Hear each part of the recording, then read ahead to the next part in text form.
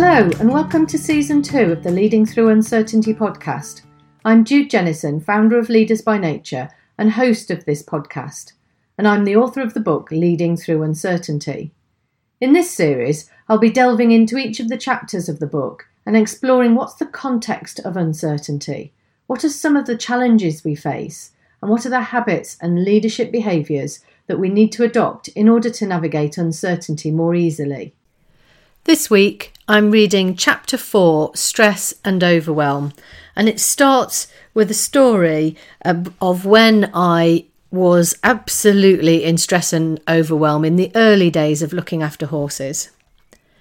Lying face down in a muddy pool of 6-inch deep water, my head was spinning and pounding. I heard the sound of someone hammering in the distance. "Can you hear that banging?" I asked my husband, Paul, who stood beside me. "Is someone building a house?" "No, I can't hear anything," he said. "I think I'm concussed," I replied. "Don't be silly," Paul said, as he held out his hand and helped me get to my feet. I'd asked Paul for help as I was struggling to get Callie, my horse, in and out of the field. The livery yard where she was kept had moved her to a new field where the gateway was made out of electric fence tape and the ground was waterlogged and deep in muddy water. The only way in and out of the field was to open the live electric gate in one hand, lead Callie through with the other hand, turn round and hook the gate closed again. When the electric tape touched the wet ground, it sparked with a loud crack, causing Callie to jump back in fear. When you know what you're doing, it's a relatively simple manoeuvre to execute, but I was new to this. Everything was uncertain. I had to navigate a pool of muddy water, 2 metres wide by 2 metres long, leading a horse with one hand and holding sparking electric tape in the other. The potential risk to our safety was high. In fact, Callie had already electrocuted us both only a couple of weeks earlier by touching the electric fence when I was leading her. She had reared up and left me shaking in fear. I was doing my utmost not to repeat the experience. Callie had repeatedly refused to walk through the gate in the last 2 days, and I'd been unable to get her out of the field. I had a workshop with clients the next day, and I had no idea if I could get her out to work.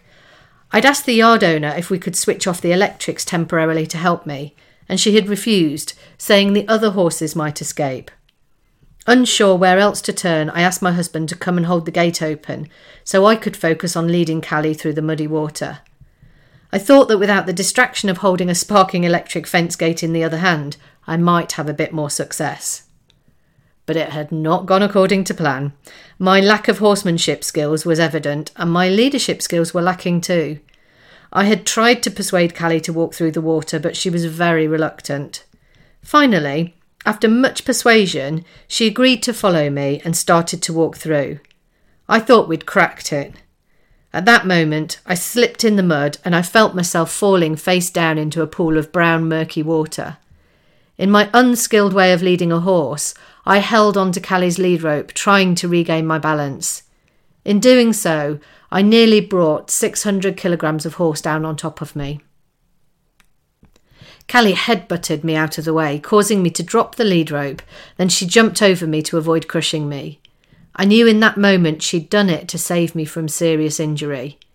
By contrast, the yard manager told me moments later that Callie was naughty, badly behaved, had no manners, and that I should have slapped her for headbutting me. The yard manager had been watching at a distance with no offer of support. I had to admit defeat. I couldn't look after a horse without adequate support. I'm not superhuman. I'm not a machine that can be programmed to do things a particular way, and neither is my horse. I was unskilled, leading through uncertainty with no support. I needed help, fast. My life and my work depended on it. Asking for help. Uncertainty and not knowing creates stress. They're part of the process of change, innovation and creativity. And as the levels of uncertainty in business and throughout the world are amplified, and as innovation and change generate more uncertainty, so too the level of stress in the workplace is increasing. There's no quick fix for this, and it's not going to disappear.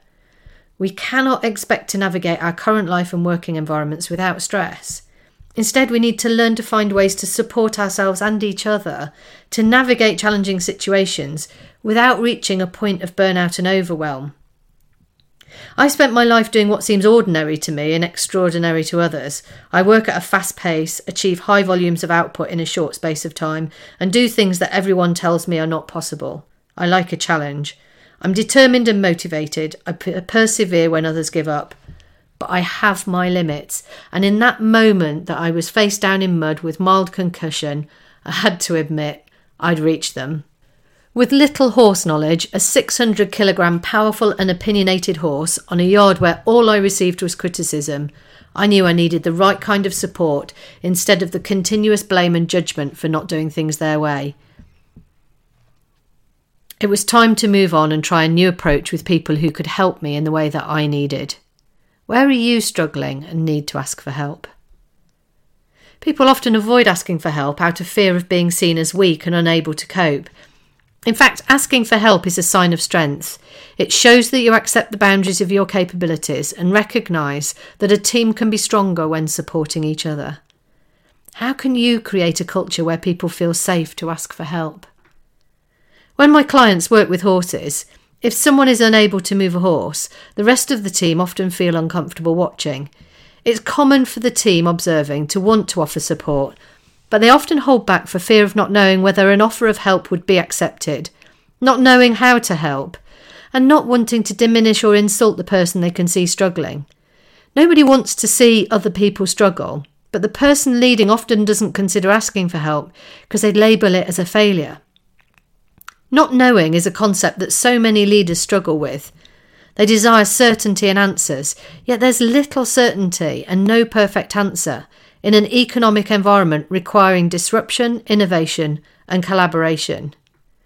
People fear asking for help as much as they struggle to offer it, because offering and asking for help creates further uncertainty in relationships. Uncertainty requires vulnerability, a willingness to work things through together, a leap of faith into the unknown in partnership. Most people find it easier to struggle on their own than to step into the vulnerability of relying on others for help. When teams have had a discussion about this, they learn to offer support instead of diving in and taking over. They learn to be willing to have the offer rejected, as well as learn to ask for help from others more readily. By being open and transparent in the conversation around support and help, teams can discover how to be in relationship in uncertainty. Asking for help can be transformative for both individuals and teams. Work-related stress. Leading through uncertainty requires a willingness to work as a team to explore answers together. Everyone wants to feel safe. In work situations where physical safety is paramount, for example manufacturing or construction industries, employees are used to talking about physical safety. It's a critical component of the job. In other industries that are office-based, people rarely talk about safety, and yet it's a key driver for how we operate. The rise of mental health issues and the shift to being able to talk about them is creating change in this area, but it's slow. Whenever you operate out of your comfort zone, it feels unsettling. This can range from feeling slightly uncomfortable trying something new to severe overwhelm due to a high workload, a bullying manager, or a new job where you don't feel capable of meeting the objectives. Everyone's workload is ever increasing, and there's a limit to the capacity that the human brain can cope with. You are not a machine. Technology has limits, and so does the human race. We're limited by our processing capabilities, both mental, physical, and also emotional. We're reaching a crisis point of human capacity, and something needs to shift to enable us to work more effectively. How do you prioritise between what is urgent and what is important when everything appears to be both? How do you set realistic targets and objectives and recognise that people are human and trying to do their best? How do you balance that with the needs of shareholders who want better results and more money? These are the fundamental questions that we need to be asking. And we need to set people realistic targets that are within their capabilities. And that starts with setting them for yourself. For almost 2 decades, the pressure people have been under has been increasing, and it's time to take a look at what is actually achievable. What targets are you driving towards that are unrealistic? What needs to happen? As more organisations downsize and the volume of workload increases, people are being put under greater pressure to deliver more with fewer resources. Deadlines are increasingly unrealistic, and the incessant pressure escalates stress levels in the organisation. In parallel, technology is increasing the volume of information available, exacerbating the overwhelm. Many people are on conference calls all day with no breaks in between. While listening tentatively to the call, they're processing emails, instant messages, social media, as well as writing documents and so on. This multitasking is not only highly ineffective, it's damaging to our health. Many people are operating under severe pressure with a sense of, if I can just get to the end of the week, it'll all be okay. And of course it never is. This has huge implications on our long-term physical and emotional health. If people are trying to go faster and faster, caught up in the whirlwind of information, stopping only at the point of sheer exhaustion, they reach overwhelm and ultimately burnout. Overwhelm. In parallel to the increased workload, responsibilities outside of the workplace are growing too, such as childcare, parental care, the rise of dementia, and an ageing population. All of these things affect employees. External stresses impact organisations, and the two are inextricably linked because the people working in organisations are those same people who have those external pressures. And in the days of 9-to-5 working where people switched off and turned their attention to their personal life, it was easier to juggle the external pressures. But now, with a continued connection via technology, it's difficult to separate work and life. And as people feel continually under pressure and on autopilot to achieve everything they need to in their lives and work, they lack the time to look after themselves in the process. It requires time to plan healthy meals, cook and do regular exercise, and these are often aspects that fall to the bottom of the list of priorities, yet they have an impact on physical and emotional health. More parents work full-time, and therefore the tension between work and life pressures is growing. Parents often use annual leave to cover childcare, and as life expectancy rises, more people are also taking responsibilities for parents. 1 in 4 people will have a mental health issue in the next 12 months, largely driven by unsustainable pressure and stress. The rapid pace of change is here to stay, and leadership has a critical role to play in how people are led and supported in this fast-changing and diverse world. In a 2017 HSE report, it was highlighted that, and I quote, work-related stress, depression or anxiety accounts for 40% of work-related ill health and 49% of working days lost in 2016-17. The reasons cited as causes of work-related stress are also consistent over time with workload, lack of managerial support and organisational change as the primary causative factors, unquote. These stats don't even include the physical health problems caused by stress. Everyone responds to pressure in different ways. For many, the fear of getting things wrong is real. The consequences are substantial too. Missed promotions, blame, criticism and potential redundancy. These are genuine fears that cause people to put themselves under huge pressure, accepting the challenge they've been set, whether they feel capable or not. Organisations with a culture of fear and bullying have poor leadership and high levels of stress, overwhelm and burnout. And I think that's really important that we pay attention to that. Sadly, there are many organisations that do have such a culture, whether they like to admit it or not. There's a tendency to think that workplaces are far better today than in the Victorian era of poor factory conditions. Of course, while physical environments are vastly improved, the emotional stress and strain people are put under repeatedly at work is an increasing and long-term societal problem which business must act upon. Where are the stress points in your business and your working day? Who needs your support?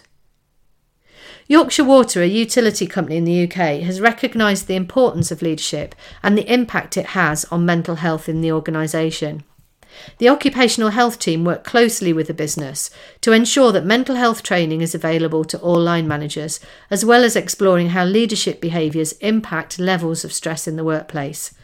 Substantial support is available for those feeling stressed, with the ultimate aim of reducing work-related stress and improving mental health.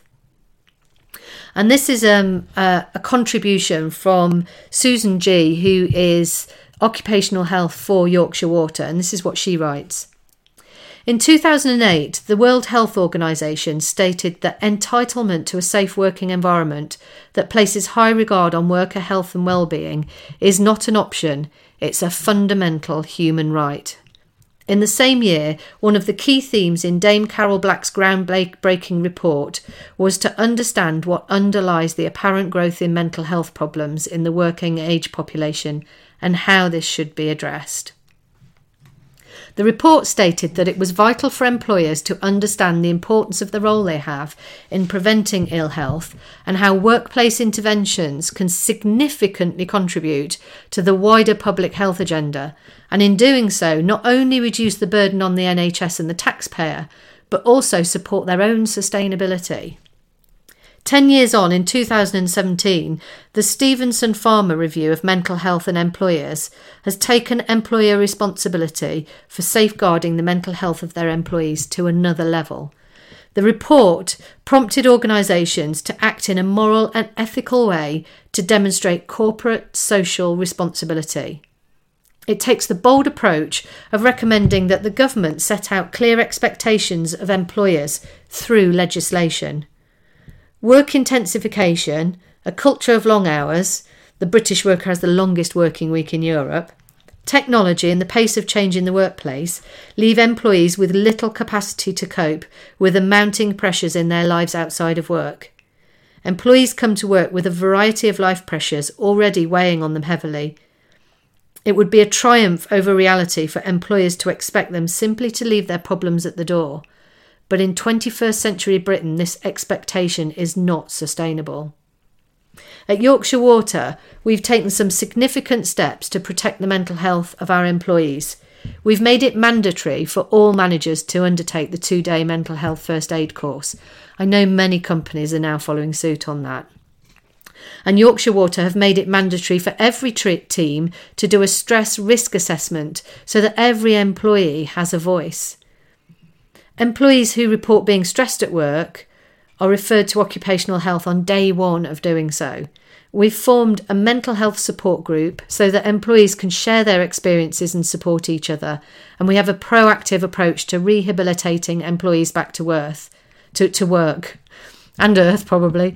We also offer referral to an independent consultant psychiatrist and referral to a variety of talking therapies. As a result, we've seen increased referrals to occupational health, and our employee survey indicates that our employees feel supported and valued. And that's been written by Susan G as a contribution into the book. And I think Yorkshire Water would probably be, one of the first to say they haven't got everything perfect, because I don't think there's a single organisation on the planet that has. But I think what is crucial is that they are taking the role of leadership related to stress very, very seriously. And that was what was recommended by Stevenson Farmer report. And I think it's something that organisations increasingly are going to need to pay attention to, that it's no longer just about implementing well-being practices. We've actually got to look at the quality of our leadership, because that can determine the level of pressure and stress that people are under.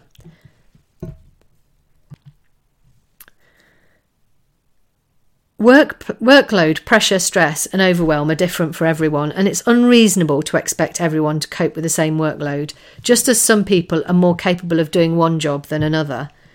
Putting people under severe stress for prolonged periods leads to burnout. Once someone has experienced burnout in the workplace, it's very difficult to bring them back to the same job and expect them to perform. People are more likely to walk away than face it head on.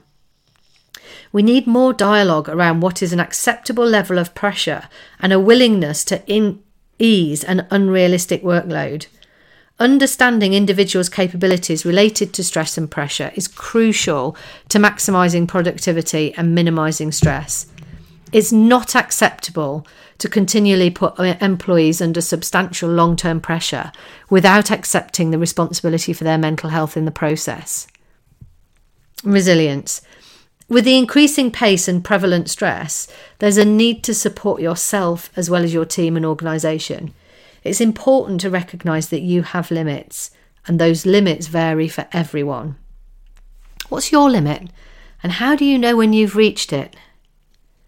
Unrealistic targets and expectations are a major cause of stress and overwhelm.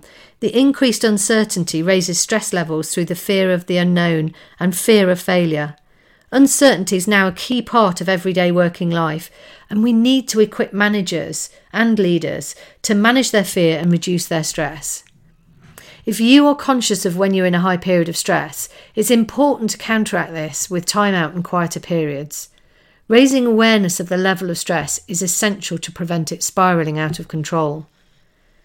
Many organisations provide training in resilience and mindfulness, and this can be enormously helpful in retraining your thought processes to reduce stress and prevent overwhelm. However, some organisations use resilience as an excuse to put people under even more pressure, the implication being that the fault lies with the employee's response to pressure if they seem unable to cope. Wellbeing interventions should not be the antidote to excessive pressure, unrealistic workload, and poor leadership. Wellbeing of a team is the responsibility of every leader in the organisation. Where are you putting people under pressure, and how does that contribute to stress? Consideration must be given to what is a reasonable and acceptable amount of pressure, and this will vary on an individual basis, so we need to really pay attention to how people feel. If we continue to demand more than people are able to deliver on a long-term basis, overwhelm, stress and burnout will continue their upward trend.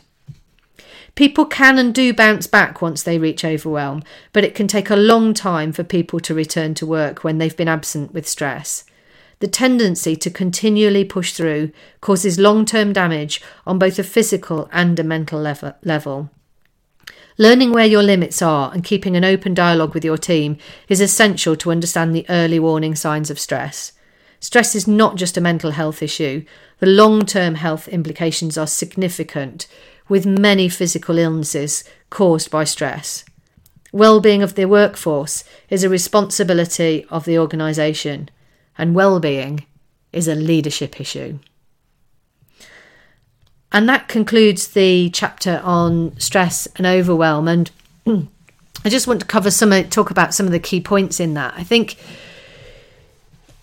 when we look at stress, there are two responsibilities that we have. We have a responsibility to ourselves in leading our own lives to look at, how do I minimise my own stress? How do I live and work in a way that is empowering to me as an individual, as a leader, in a way that has me come alive, that has me feel great about my life and my work? And I think that's really important, because there are too many people in jobs where they feel significantly under pressure and they're afraid to say no. They're afraid to say, this job doesn't work for me, to find another job.